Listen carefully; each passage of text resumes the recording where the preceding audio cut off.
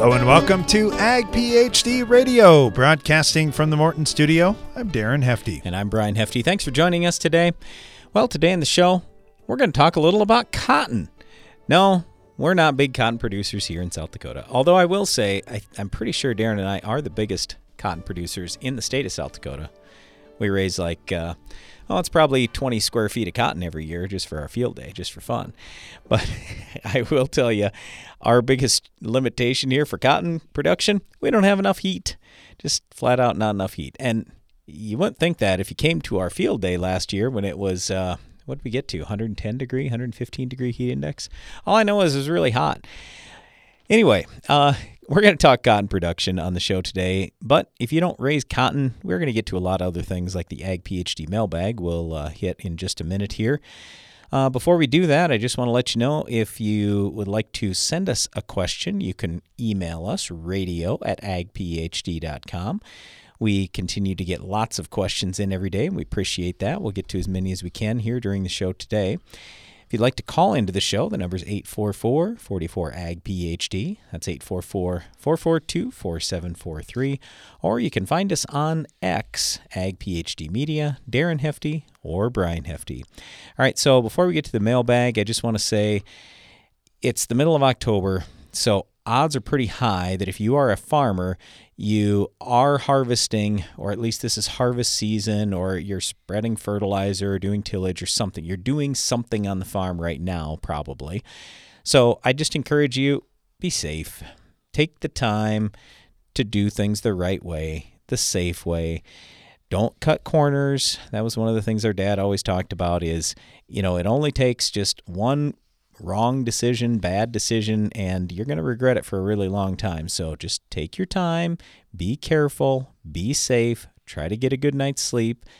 Most nights, or at least as much as you possibly can, the better you get sleep, then the more chance you are going to make the right decisions. That was another thing that we've kind of always talked about over the years. Hey, if you get real tired, that's a lot of times where the mistakes happen and accidents happen. So try to be well rested, and then hopefully things will go nice and smooth for you on the farm this fall. All right, let's get to the Ag PhD mailbag. It's now mailbag time with Brian and Darren.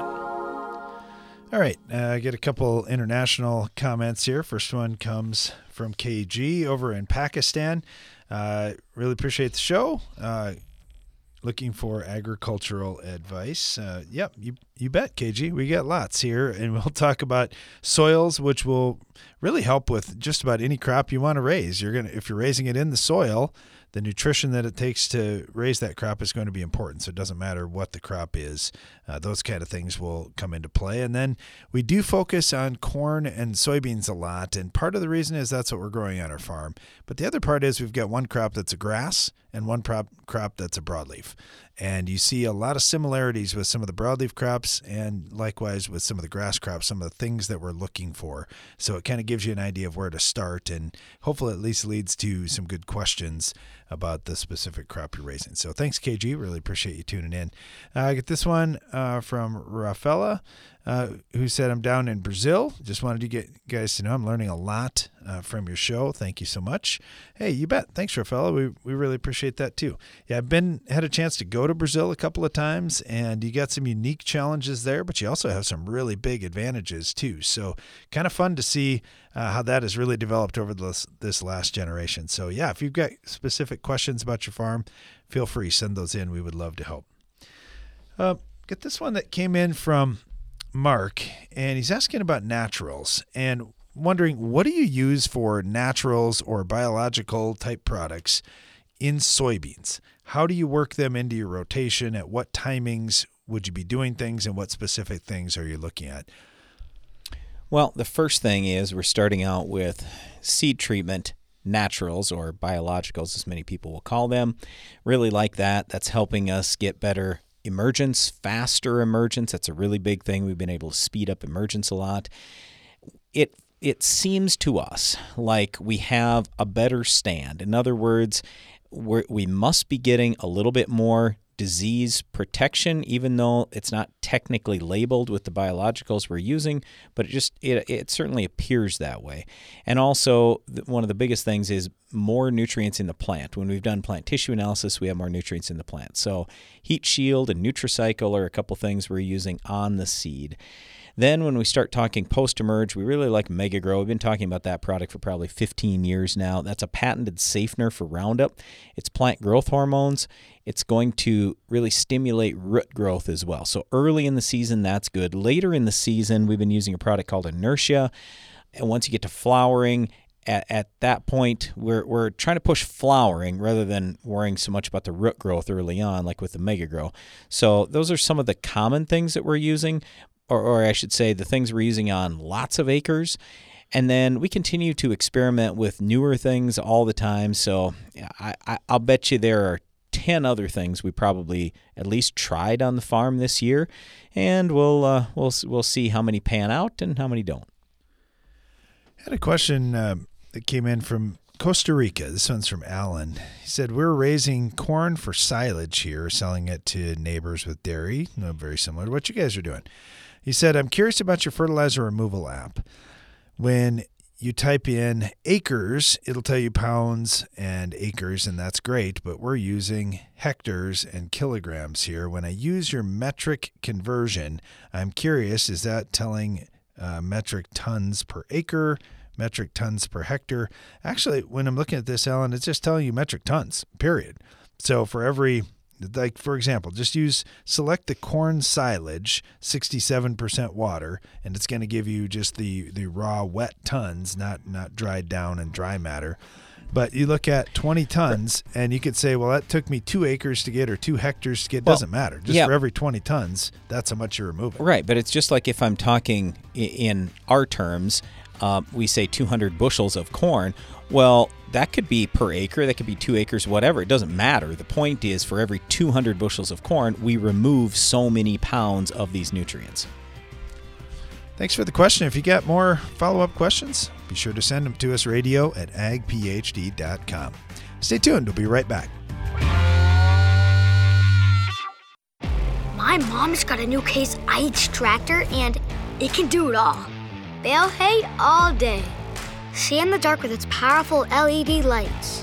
Hook up all the implements. Shift like a race car. Steer with ease. And it can also cool my juice box. Yeah, her Case IH tractor can do everything she needs it to. Looking for a tractor that can do it all? Check out caseih.com. It's smart to make the right agronomic choices, and it's even smarter to get rewarded for them. With the Bayer Plus Rewards program, you earn cash back on seed, herbicides, and other eligible products. And it keeps getting smarter, because now you can earn an additional 10% bonus when you send your redemption check to your retailer. To learn more, contact your retailer today. Protect your yields and get the most from your land with Bayer Plus Rewards. Visit mybayerplus.com and see program terms and conditions for full details. It takes balance to be successful in farming, because what you get out of it depends on what you put in. And Corteva Agriscience gets that. Introducing Utrisha N Nutrient Efficiency Optimizer, a biological product that naturally captures nitrogen from the air. It's a sustainable way to add balance to your traditional nitrogen methods and maximize your yield potential. Embrace a balanced approach to nitrogen management this season by visiting corteva.us. Precision crop nutrition pays. And AgroLiquid has precisely what it takes to help you succeed. The right products plus the right expertise to give you guidance based on your soils, your fields, and your goals. While our clean, seed-safe formulations and lower application rates make planter fertilizer easier than ever. AgroLiquid. Apply less. Expect more. Find a retailer at agroliquid.com.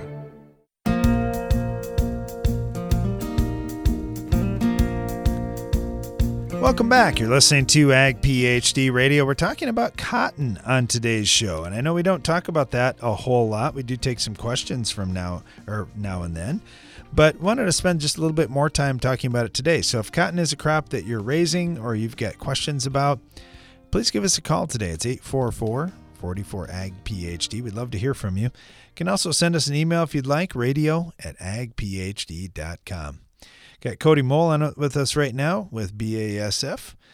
Covers areas down in New Mexico and Texas and maybe beyond. I don't know, Cody. Sometimes when you do a good job, they add more territory to what you're covering. Well, that's right. Thank you for having me on today. I sure appreciate it.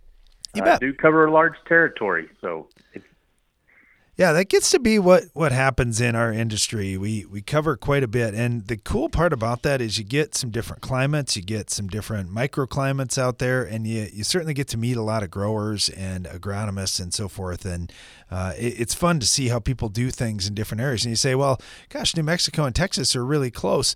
Yeah, they are. But I would bet, just like when you drive to the next county over from where you farm, you meet people that are doing things a little bit different. So I'm guessing the folks in New Mexico might do it a little different than in parts of Texas. Well, you're exactly right. And so a lot of this territory that I cover, it represents about 20% of the acres that are grown in cotton in the United States. And so we've got varieties that fit, really good water, really good irrigation that they have in eastern New Mexico. It's more like a desert, but they have good irrigation, and dry land varieties. And so we cover a range of elevations from 4,000 feet in elevation down to sea level in Texas. And so lots of different microenvironments. You're exactly right. Yeah, when you think about 4,000 feet, and sometimes folks who farm in flat areas out there say, okay, talk to me about this elevation difference. My first thought, Cody, is I'm thinking about how cool it gets at night when you get that elevation. What are some of the advantages, disadvantages when you're working with guys with 4,000 feet elevation?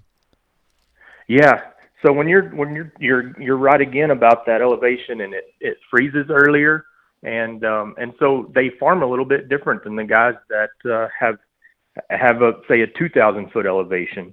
They usually plant a little bit earlier, believe it or not. It's a little cooler, so they up their seeding rates, and knowing that they're going to lose a little bit more cotton after planting. And then they try to make sure that cotton is mature by the time that the freeze comes, and so they don't lose yield or quality. And so those guys are hustlers. I call them hustlers because they're always getting after it, trying to make a short season and make good yields. I feel the same way about farmers in the northern part of the U.S. They really got to hustle. They don't have a lot of growing season and no time for mistakes, no doubt about that. So talk to us a little bit about just this crop of cotton overall and crop protection. Obviously, a lot of work's been done, from seed traits to seed treatments and everything during the crop. What are some of the key things that growers need to do to be successful with crop protection? Yeah, so for cotton specifically in West Texas, in my territory, this year's been a little rough. We've had a drought, and so I don't think yields are going to be as good as what they expected. But I think farmers should always be looking to the future and what's coming. And for us, for BASF, we've got a couple of different cottonseed brands. We've got FiberMax cotton that we sell in Texas, and we have Stoneville cotton that we sell really all across the cotton belt. And we're also coming with a new trait package next year that we're going to be selling for the first time to the cotton farmers, and we're calling it Accent Flex. And what's exciting about that is we're going to be able to bring a quad-stacked herbicide to the market. Today, the farmers use dicamba and Roundup and Liberty, and those are the things that the tools in the trait packages that these guys have to use to kill weeds. But we'll be bringing a fourth piece, which is an HPPD, to the market. And so we're excited about that, and I think that's something that farmers should be looking into for the next few growing seasons, and learning about how to use this technology and how it can help them on their farm. All right, so let me just clarify on that. Accent Flex Cotton, HPPD plus Roundup, Liberty, and dicamba? That's correct. Yes, sir. We're excited about it. Yeah, that is fun. It's going to be neat having more tools in the tool belt to fight some of these weeds. Because what are your tough weeds there in Texas and New Mexico? What are your biggest broadleaf competitors for cotton? Yeah, our biggest broadleaf competitor is Palmer amaranth. We call it pigweed down here. But that's really the number one weed that these guys really fight year in and year out. And so being able to bring a new mode of action, a mode of action that's not really used in our area. I know where you're from, HPPDs are probably sprayed quite a bit, but down here they're not, so we don't have any resistance to it yet. So Palmer amaranth would be the number one weed I think these guys fight. Yeah, not much changes as you travel around the country with that one. It seems like everybody's fighting a pigweed. Up north, it's probably more water hemp still, but Palmer pigweed across much of the country. Lots of challenges there. Yeah, Cody, that's exciting to get that new trait out. And you said next year that should be a full launch? Yeah, so next year we will be selling the varieties with the trait. We're still waiting on the registration for the herbicide, which is called Elite 27. And we'll be waiting on that herbicide, the registration on that herbicide. We believe we'll get it in 2025. Very good. Well, Cody, thank you so much. Really appreciate having you on. I always learn a lot when we get a chance to talk to folks in different parts of the country, and this was great information today. Well, good. Thank you for having me on. I sure enjoyed it. Bet. Let's head out to Georgia right now. We got Mark Hanna on with us right now, farms down in Georgia, and cotton is one of those crops on the list. How you doing, Mark? We're doing good. Hope y'all are doing good. We are. Harvest is still rolling along up here. A lot of guys are starting to wrap up. We had a hot year up here. We took all the heat. We didn't send a lot your way.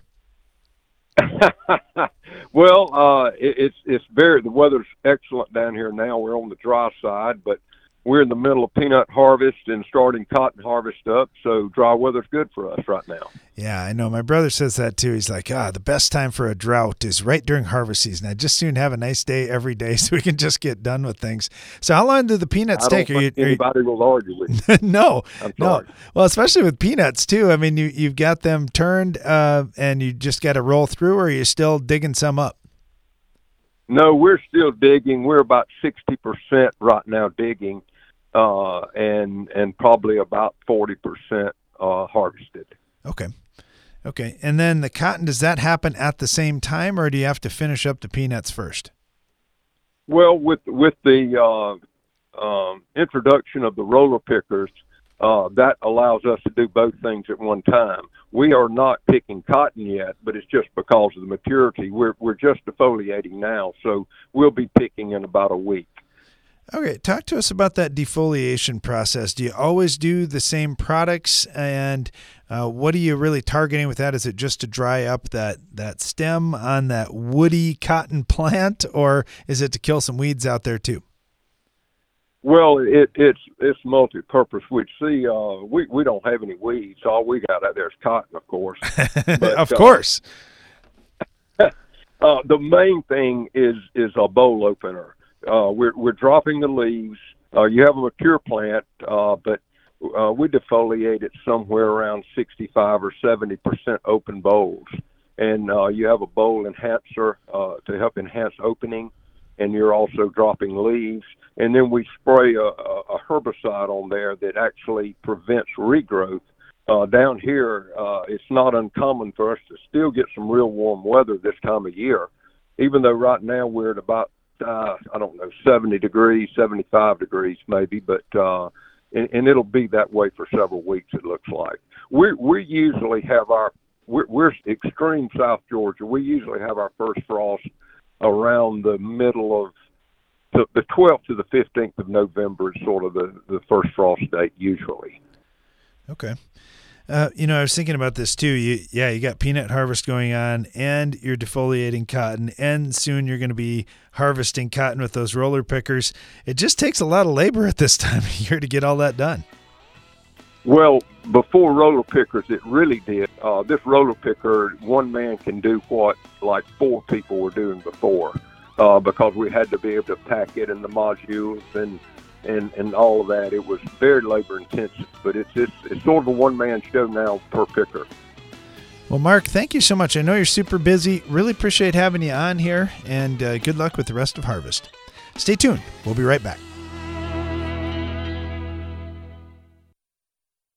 It changes everything. So says Indiana corn grower Nathan Davis about innovative Xyway LFR fungicide from FMC. Xyway brand fungicides are the first and only at-plant corn fungicides to provide unprecedented season-long inside-out foliar disease protection. Discover more grower and retailer success stories at xyway.ag.fmc.com. Always read and follow all label directions. When I step on someone's farm, I feel like I've already walked a mile in their shoes. I spend spring on the tractor and fall in the combine. I see the excitement in my kids' eyes on our farm, but worry if there's enough of it for all of them. I make sure everything Case IH makes meets the challenges farmers face, because I face them too. My name is Ryan, I am a farmer, and I work at Case IH. Case IH, built by farmers. Insects have reigned since the dawn of time, adapted to their surroundings, experienced the harshest climates and toughest challenges until now. With 2 modes of action, Ridgeback insecticide delivers one devastating outcome for soybean aphids: extinction from your fields. They may have lived through it all, but they won't survive this. End soybean aphids reign at ridgeback.corteva.us. Effortlessly manage your farm fertility with Verify. Verify takes yield data directly from your combine and instantly generates variable rate fertility maps based on your nutritional goals. Whether it's building soil, balancing nutrition, or maintaining fertility. And with full integration with John Deere Operations Center, Verify can send recommendations directly to application equipment, no matter the color. Join Verify today at verify.com and keep your farm moving. This season, get medieval on Rhizoctonia with the powerful protection of Excalia fungicide from Valent USA. Here to shield your sugar beets from the treachery of Rhizoctonia, Excalia delivers excellent staying power, keeping your sugar beets from being conquered. Stay one step ahead of Rhizoctonia with the powerful protection of Excalia. Ask your retailer or visit valent.com/Excalia to learn more. Always read and follow label instructions.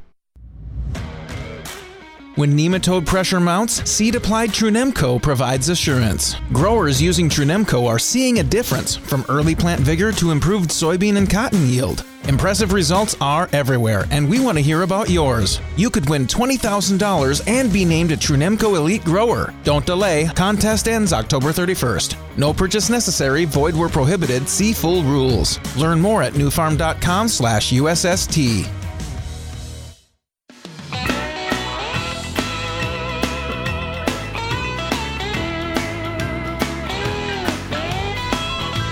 We're talking about cotton production, and as Brian mentioned, we don't raise a whole lot of cotton up here where we farm, so we're talking to some of our friends and some experts in the industry here about cotton. We'd love to hear from you, too. If you're raising cotton, if you want to talk about this, 844-44-AG-PHD. Got Matt Miles with us right now, farms down in Arkansas, works with the Extreme Ag Group, too. Wears a lot of hats. Matt, how you doing? I'm doing great. How are you? Good. You're a busy guy. Talk to us about cotton just a little bit. Does that play into what you're doing on the farm very often? Oh, it does. Yeah, that's where we started. It's kind of cool when y'all were saying you were going to have a cotton show. It I had to pick myself up off the floor. I didn't know y'all even knew what cotton was. You're like, I'm gonna get a phone call here. I'm gonna be on the phone talking about this. So tell us about this. Is it your first love? Is cotton your first love for a crop? You know, cotton is what brought us to the dance. That's where we started in our area. We didn't start growing corn until about 2007.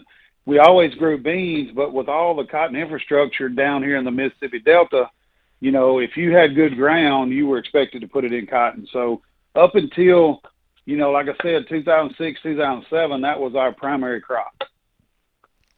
Awesome. Okay. I've been down in your area and seen a little bit of this about what you're talking about with the infrastructure and everything. And, you know, just like for areas where guys raise sugar beets, and sometimes we'll get questions from non-farmers, well, why don't you raise sugar beets in this other area? Man, if there isn't the infrastructure there to process the crop, you just don't even have that option. And with cotton, it likes things a little warmer than we normally are up here in South Dakota. I can say that pretty safely. If we plant it early, it doesn't turn out very well. How early can you plant it down in Arkansas? Is it kind of the same thing? It's got to be pretty warm out to get started? Yeah, we need I think the mainstay soil temperature would probably be around 65. Of course, you know me, I push the limits on that as much as I can to get it in earlier. We'll do that around soil temperature of 55 degrees. I tell people all the time, cotton is probably one of the cotton is a plant that when it's starting to come up, it's looking for a reason to die. It's one of you have to baby it more than anything else, where you can take a soybean and you can, damage it, right at planting or a little bit above planting. When it first comes out of the ground, it'll still recoup and be fine. If you don't start with a good stand of cotton, you're always going to be fighting that. You mentioned planting early, and I know talking to Cody Mole down in Texas and New Mexico, he said the guys that are planting when it's a little cooler are upping their population to try to overcome any loss. Is that kind of a standard practice? If you're going to plant early, you got to do everything you can to protect that seed and then probably plant a few extras? Yeah, absolutely. It's just like any other crop. That first planting is where your money is. So if we're going to go out there, I do the same thing, use the same scenario with soybeans. If we're going to go out in a 15-day forecast that don't look really favorable, we're going to increase that population a little. Now, of course, the price of cottonseed is so expensive, you've got to be really careful, that you don't put too much. Back in the old days, before all these technologies, it wasn't as big of a deal to have a higher population. But now you're really getting into your pocketbook if you don't be careful and get pretty close to the right amount. With other crops you're raising, Matt, we've had a lot of fertility conversations. You are really focused and detailed on how you're going to feed that crop and what the timings are for getting that fertility out there. How about with cotton? I would assume a lot of the soil things are the same, but how about the crop timings? Do you need it out up front, or do you do some fertility in crop too? Same scenario. I'll be honest with you. I took my cotton mentality. That's where I started having success in soybeans. Is I took the mentality of how we grew cotton and I instilled that into soybeans, which is multiple applications of fertilizer. Splitting those applications up, not front loading.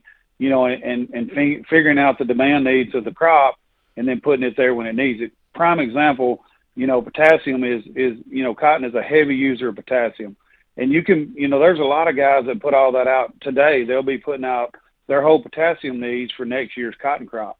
And what we see so many times when we've done that in the past is somewhere around mid-bloom, you start running low on potassium. If you do tissue samples, you'll see that real quick. The cotton will turn red, have a red tint to it. So, that's very important in our area, especially on these low CEC soils, is to make sure that we don't front load that crop with the fertility. Nitrogen, potassium, phosphorus you're okay doing, but nitrogen and potassium, you really got to spoon feed that. How about from a crop protection standpoint? Diseases, I know insects are a big challenge in cotton, and of course palmer pigweed's always present, but what about disease in cotton? Is that a big one you got to fight? It's not as bad as it is in some crops. Cotton, once you get it up, now seedling disease, yes, you want a really good seed treatment on it, which I'm mandatory seed treatment on anything I plant. But once you get that crop growing and it gets a bark on it, it's pretty resilient. But what we've seen in the past is target spot. That's probably our number one disease outside of blight. There's some varieties that get blight in them, and that's just more of a varietal thing. Sometimes they're worse than they are other. But we've proven that there is a positive ROI to actually fungicide in cotton. Now, I just started that 3 to 4 years ago. Prior to that, I would have laughed at the guy who told me to fungicide my cotton. But we actually went out and did the trials, replicated them over a couple of different years, and we're seeing where it's an advantage to actually use a fungicide for target spot, somewhere there around, the first half of bloom.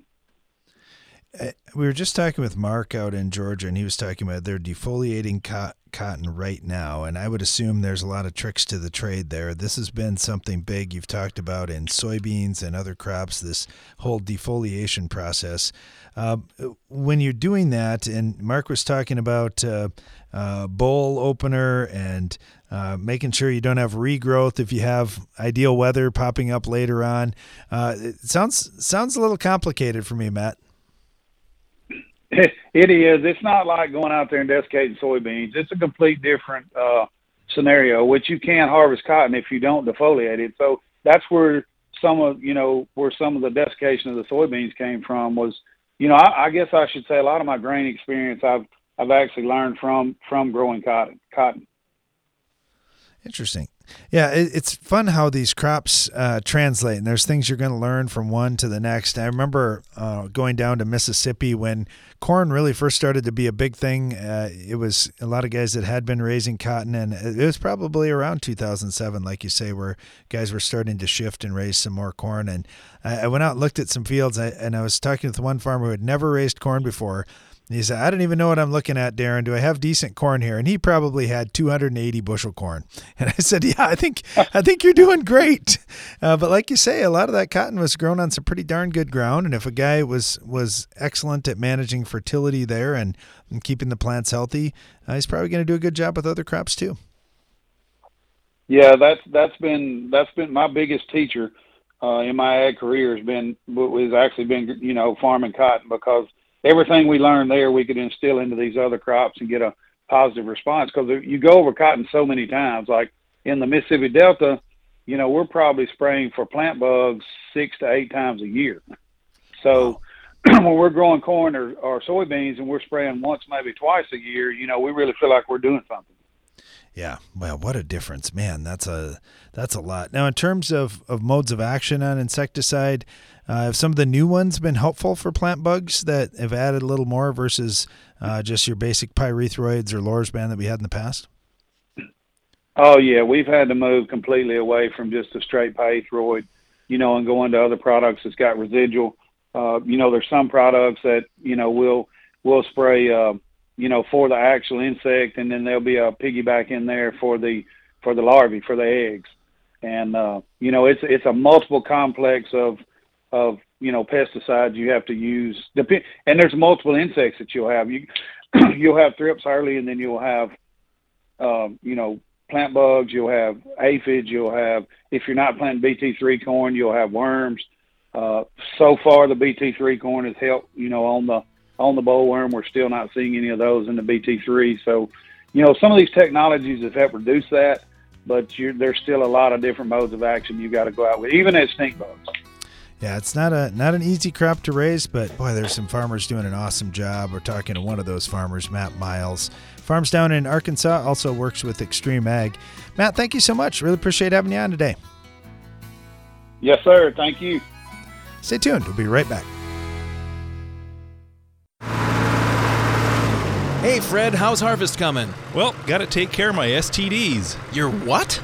My soil-transmitted disease. Got white mold spreading in my bean fields again. Foliar fungicides alone just aren't cutting it, and I can't seem to get rid of it. Fred, get ahead of the spread. My agronomist highly recommends Contan's WG from Sipcam Agro. It's definitely your solution to control white mold at its source.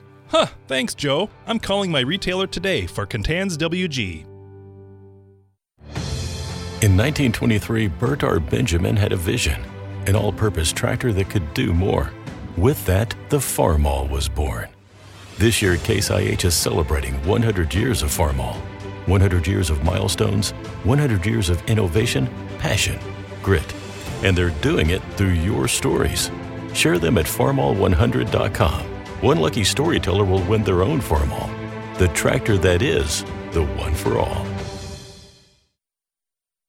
Go long for season-long foliar disease protection that starts at plant. Only Xyway brand fungicides from FMC provide season-long foliar disease protection from the start.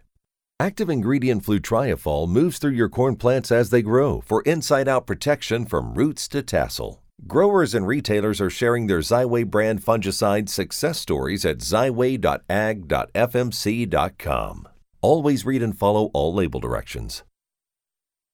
It's smart to make the right agronomic choices, and it's even smarter to get rewarded for them. With the Bayer Plus Rewards program, you earn cash back on seed, herbicides, and other eligible products. And it keeps getting smarter, because now you can earn an additional 10% bonus when you send your redemption check to your retailer.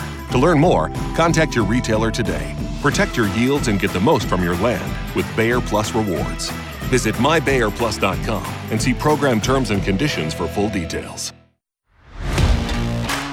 Morton Buildings has served the American farmer for more than 120 years. From manufacturing our own building components to constructing your building, Morton takes pride in being the industry leader in post-frame construction by providing a quality building and exceptional customer service. A Morton is built to last for generations. To get started on your next project, please visit mortonbuildings.com.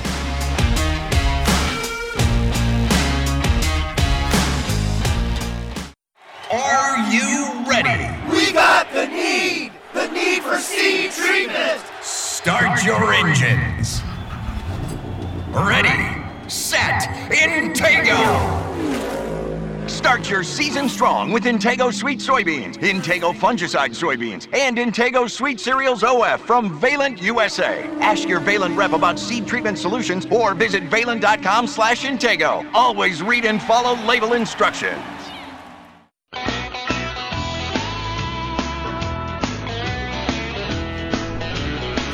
You're listening to Ag PhD Radio.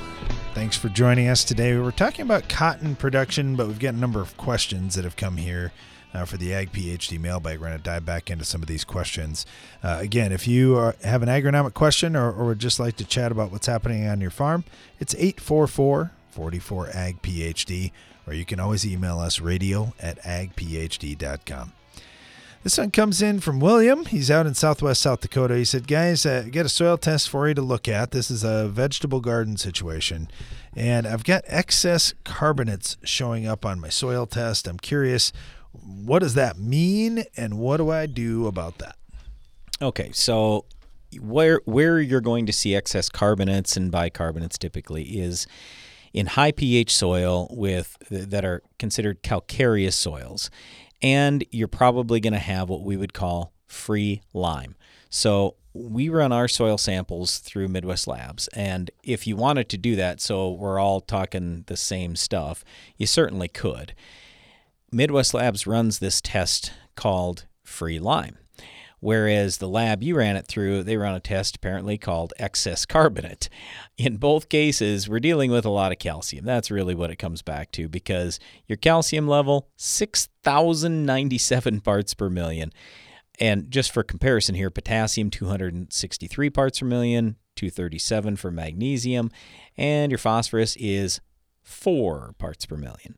So one of the things we talk about all the time, when soil pH is high, and yours is 7.9, that means that something's out of balance in the soil. So your cation exchange capacity is 33, and your calcium is 91%. When we see numbers like that, and I mean, usually we tell people, run that free lime test, or like in your case, you ran the excess carbonate test. We have free lime. So there's basically calcium floating around in the soil that's not attached to something, most likely. And that's why your calcium percentage is pretty high. That's why this carbonate level is pretty high. And carbonate, by the way, it's salt of carbonic acid.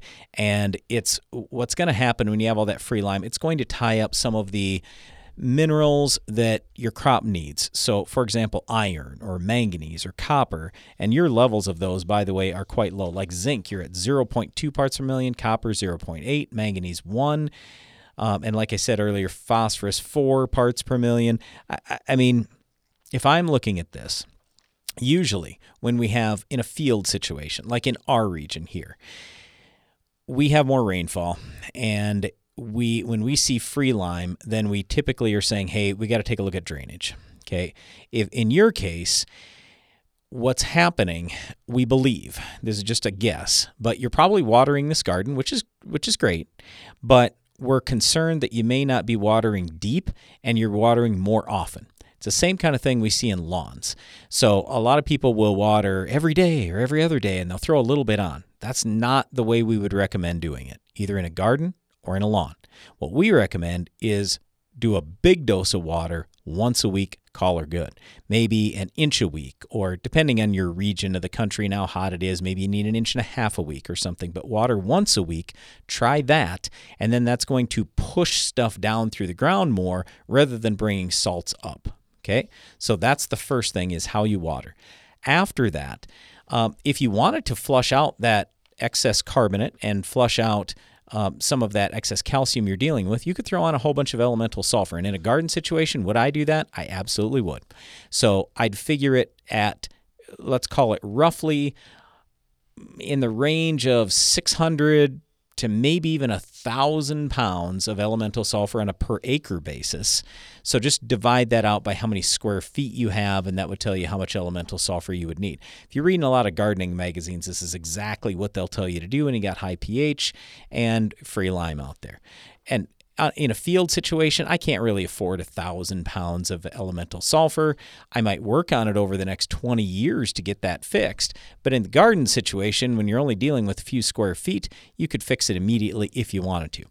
Then what I would take a look at is I'd probably make sure I'm getting phosphorus out there immediately, because you need more than 4 parts per million of phosphorus. So I'm probably thinking about, on a per acre basis, putting out, let's say it's 100 pounds of MAP or DAP. So on a per acre basis, and again, just do the conversion down to per square feet. And then with zinc, copper, and manganese, I would get some kind of micronutrient blend out there. You don't have to get real carried away, but you need a little bit more zinc, copper, and manganese as well. So those are the things that I'm really looking at. If you want to push the potassium, magnesium just a little bit more, you can certainly do those things, but that's the biggest stuff I noticed right off the bat. I'd probably add some elemental sulfur, and I'd make sure I get more phosphorus and just a little bit of zinc, copper, and manganese. All right, get a couple other questions here. One of them is, I'm trying to think how to say this, from HS. You didn't elaborate when you were talking about salt content between dry and liquid forms. You often talk about manure and 500 pounds per acre. How about if I'm using liquid fertilizer? If I'm using dry fertilizer, how do I quantify the salt? Doesn't make much difference. So I care about salt, whether it's in liquid form or dry form, because in the dry, either way, salt can be a problem for you. And it only takes just a little bit of moisture, and then you're dealing with the same thing to make that dry into a liquid. So I don't really care what our form is. But a lot of people ask about this because we've been talking here the last couple of years quite a bit on, hey, we're limiting ourselves on how much manure we are willing to apply based on salt per acre. But that salt number per acre is 500 pounds. So when you start talking about, oh, you're going to use a little bit of liquid fertilizer, how much salt could you possibly have in that? You're not going to get anywhere near 500 pounds. So if we're broadcasting, then I'm not that worried. Where we get really concerned, though, whether it's liquid or dry, is using lots of salt in the furrow. So either way, liquid or dry, I'm always going to be concerned about how much salt do I have in that furrow and close to the seed. So the more gap you have between the seed and where you place the fertilizer, the safer you are. Nevertheless, if let's say that I have a fair amount of salt in a 2x2, for example, so I'm 2 inches over, 2 inches down from the seed. If I do that, and at some point the root hits that, then if I have too much salt there, the root can burn off. If you want to look on your farm, just dig up some roots a little bit, and you'll see it. It'll literally turn it black, and you'll burn it off. Well, that's obviously not good. So we have to be careful, just not as careful. And then what I was talking about with the manure and just broadcasting any fertilizer is just salt overall on an entire acre. But then it's spread out so much that at each little spot that the root might hit, there's very little salt there. So I don't know if that answers your question or not, but honestly, I don't care if it's liquid or dry. I'm worried about salt, and I'm more worried about salt the closer I get to the seed. All right, thanks for the question. This is probably going to be a longer one here, and we've got just a little bit of time before our break, but I'll at least get it started. Robert in Northern Illinois said, hey guys, still busy in the fields here, but jumping in and out of the truck, I heard you talking about putting your soybean population lower in the good areas. Yep. The same places that you'd put your corn populations higher. Yep. Well, I didn't hear what your answer was because I got off to the next job. So could you explain that again to me about why you like low population soybeans in the good areas and high population corn in those same good areas? Yep. It's because soybeans can really adjust based on their environment. So when they get tremendous fertility, they're going to grow tall and thick and branch out and everything else, you're going to have just tremendous growth. Well, when you have that, a lot of times you get more lodging issues. You have more disease problems.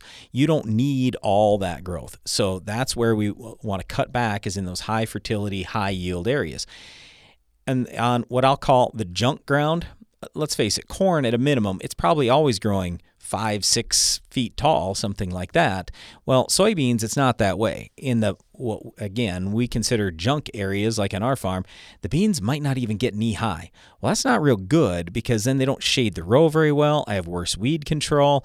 I don't want that. I want to push the growth a little bit. So if I add more plants, then that pushes the growth higher.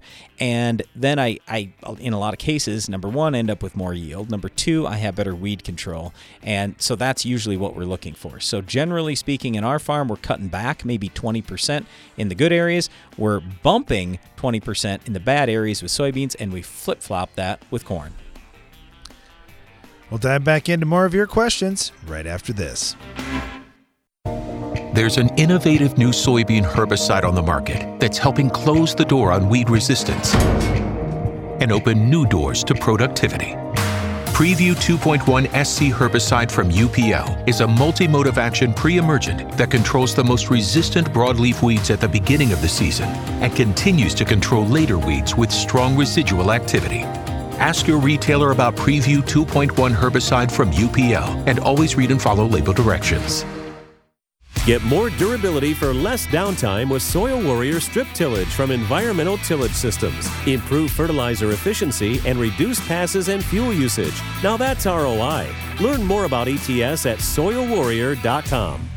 Did you know 20% of stored corn is overventilated by 3 points of moisture? On 100,000 bushels, that's a whole semi-load. Stop this problem for as little as $2,100 per bin with the End Zone for Corn from Farm Shop MFG. Learn more at farmshopmfg.com. Take your tillage to the next level with the Insight Universal Tillage Tool from McFarland Ag. With more adjustability and flexibility, the Insight is the ultimate one-pass tillage tool. Visit mcfarlandag.com to find your closest dealer.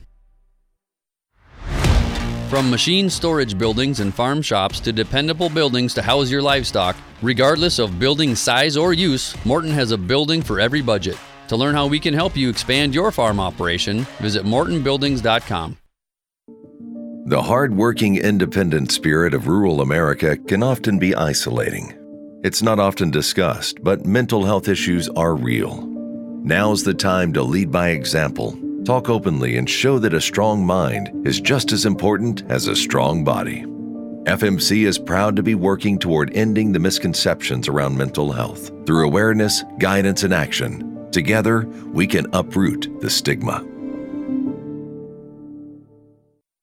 Just because your combine is one brand doesn't mean its corn head should be the same, especially when it costs you yield.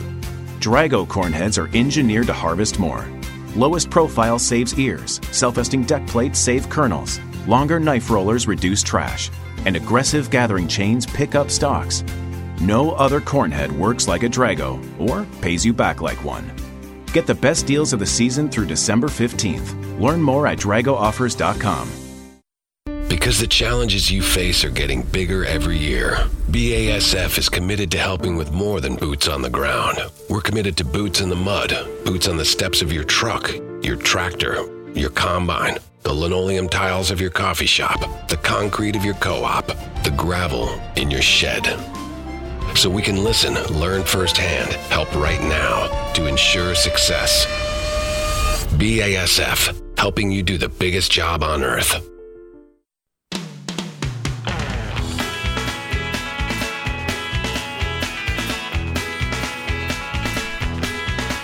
Welcome back. You're listening to Ag PhD Radio, broadcasting from the Morton studio, taking your calls and questions at 844-44-AG-PhD. You can also email us, radio@agphd.com, which is exactly what Claire did from up in Ontario, Canada. Claire says, I've been listening to your radio show, watching videos for a while now. Just want to say thanks. You got an awesome learning platform here. My question today, in our area, we've got a common cation exchange capacity range of 15 to 25. If I was going to apply nitrogen using urea, should I be applying a nitrogen stabilizer In our area, we've got a product called Anvil, which has 2 modes of action, Duramide plus NBPT. And I'm just wondering, would that be a good stabilizer for volatility? And then also, how long is it going to tie the N up? When will it be released and available for crops? Okay, so let me first say this. 15 to 25 CEC, usually we're talking about the maximum holding capacity for soil is roughly 150 to 250 pounds. You have to subtract out what is already in the soil. So let's say there's 50 pounds there. That would mean I would, if it was my ground, be willing to apply 100 to 200 pounds of nitrogen on that ground. However, it's fall right now, and if we're raising a spring crop, number one, there's no way I'm putting urea out there. Number two, even if I put anhydrous, which I'm perfectly fine with in the fall, I want to wait until late fall to put that on, and then I want to plant right away in the spring. So that gives me the best opportunity to have fast uptake on that nitrogen without loss. But I'm also going to be really careful about where I'm putting this. And I don't have the background on the field. So for example, we farm some river bottom ground. Once every 5 to 10 years, it floods. Well, even though we've had drought for 3.5 years now, I don't know for sure. We might have the most snowfall ever and a whole bunch of spring rain, and we could have flooding next spring. It could happen. Probably won't, but it could. So would I put any nitrogen out there this fall? No chance. No way. Would I put any nitrogen out real early in the spring until I planted the crop and until I feel pretty comfortable it's not flooding? No, I'm waiting on that as well. So I'm going to be much, much more cautious on fields that either I'm not sure what I want to plant out there or fields that could have some type of flooding issue or any other environmental concern, all right? So with that all said, I will just tell you, I'm perfectly fine using nitrogen stabilizers. I like nitrogen stabilizers, especially when I'm using higher rates, when nitrogen costs quite a bit, and when I'm putting it out a little ways in advance. For example, if I was going to go side dress and I only wanted to throw 50 pounds out there, maybe 100 pounds when my corn is knee high, a stabilizer is a lot less likely to pay because that nitrogen's probably going to get used up fairly quickly. But on the other hand, if I'm putting that urea out that you're talking about and I'm going to do it at planting time, well, it's going to be quite a while before it all gets used up. So there are 3 types of losses out there. There's volatilization, where it just goes up in the air right away. And with the stabilizers you're talking about, and Darren, I don't remember with exactly what all you said there, but let's just say that they protect for volatility. Volatility is it. Yep. Okay, they both just protect for volatility. So I can overcome that with tillage or with rainfall. So in other words, if I look at the forecast and I see, hey, in the next 3 days there's a 100% chance of rain, and I'm going to get 1/2 inch to 1.5 inches, I might just put the urea out there without that volatility protection. Or if I say I'm going to put the urea out and I'm going to till it in within a couple of days, I'm fine without the volatility protection. Now, the other 2 things that you could consider in terms of loss, denitrification, that's basically if your soil's a little bit waterlogged, and then leaching. All right, so if it can move down into the groundwater, especially with lighter soils, lots of rain, that kind of thing. So those would be 2 other types of losses that you could protect against. How quickly is that nitrogen going to come available for the crop? It's usually fairly quick. The hotter it is, then, and the more microbial activity you have in that soil, in other words, the better soil health you have, the faster it's going to come available. So I wouldn't expect that if you put this stabilizer on, you aren't going to have any nitrogen available for a month or anything like that. That's just simply not true in most cases from what we found. Usually it's starting to come available almost right away, and it's going to extend that life of your nitrogen, extend the time when it's going to come available. But yeah, you're still going to have some that's coming available fairly soon, at least in our experience. All right, thanks for the question. This one from Jared over in Illinois. Hey guys, I'm a conventional till farmer, corn, soybean rotation. Pigweed is my main concern. I switched to Enlist soybeans a few years ago, and I initially started off using Enlist 1 and Liberty, 1 shot of each. But the last 2 years, I've used 2 shots of Enlist 1, and it's worked pretty good. But the Liberty's been so expensive, I haven't been using it. I hear you guys talking about the lower price of Liberty, and my dealer agrees with you that the price is down enough now I should reconsider my program. So I'm curious, when do you use Enlist 1, first shot or second shot? When do you use Liberty, first shot or second shot? And Just wondering if you would share the best practices for using Liberty. It's been a while since I used it. And by the way, I'm using the spray tips for Enlist One. I'm sure that's one of the changes I need to make. It is. Okay, so first of all, you can use Enlist One and Liberty either in your first pass or your second pass. So that's the good news. But you have to think about, let's start with the best practices for Liberty, and then I'll tell you which one we would recommend first and which one second. So Liberty best practices are basically this. It's almost the opposite of Enlist One. We want more water, we want more spray pressure, we want smaller droplets, and we want to make sure we have amazing coverage from top to bottom on that weed. When we do all those things, we have incredible control. It's great. When you don't, then it is probably going to be much worse for control than Enlist One. So, for example, if you use the exact same spray nozzle you're using with Enlist One and spray it the exact same way, you're probably not going to be like super tickled with your performance with Liberty. Okay, so knowing that coverage is the key, just ask yourself the question, would you rather be out there earlier when everything is smaller and there's less crop canopy, or later when everything is bigger and there is more crop canopy? Well, I think that's pretty obvious. So if it's me, I'm probably running Liberty in the first pass, and then in the second pass, I'm planning on Enlist One. Now, hopefully, when I said things are bigger, hopefully it's just the crop that's bigger and not the weeds. But if you go out there right before you spray and you go, oh no, I'm late, and everything got ahead of me, and I don't know what the heck happened here, but I'm looking at a bunch of foot-tall weeds, I'm going to tell you right now, Enlist One's not killing those. But if you were to throw Liberty together with Enlist One, you got a better shot. It's still off-label, but you got a lot better shot. So I'd probably do Liberty first. I'd probably plan on Enlist One second. And worst case scenario, if in some super weedy areas you need to spike in some Liberty with the Enlist One, that's the direction that I would go. All right, thanks for the question. Get this feedback from Wayne on our cotton talk today. He said, I enjoyed your coverage of cotton on today's program. Your usual program's enjoyable for me because it's a change from what we're doing down here in cotton in our limited rainfall environment in West Texas. However, hearing you speak with Cody and the producers in Georgia and Arkansas was really nice. If you need a quick maturing variety you'd like to put in for your field day, let me know. We'll send some seed up. I'm hoping to take a driving vacation and come to the field day one of these years. You better talk to Wayne there. Yeah, thanks, Wayne. Really appreciate that. That was nice of you.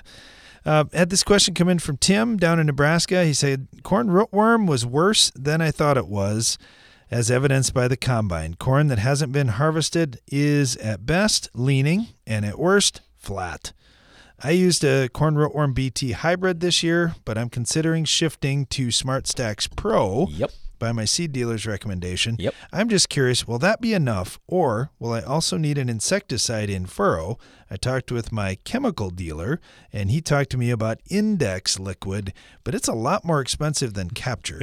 So is Index worth the money, or is Capture enough, and do I even need insecticide if I'm using SmartStax Pro? Excellent questions. Let's put it this way. As farmers, we always want to try to get by spending as little as possible. This year alone, could you get by with SmartStax Pro? Most likely you could.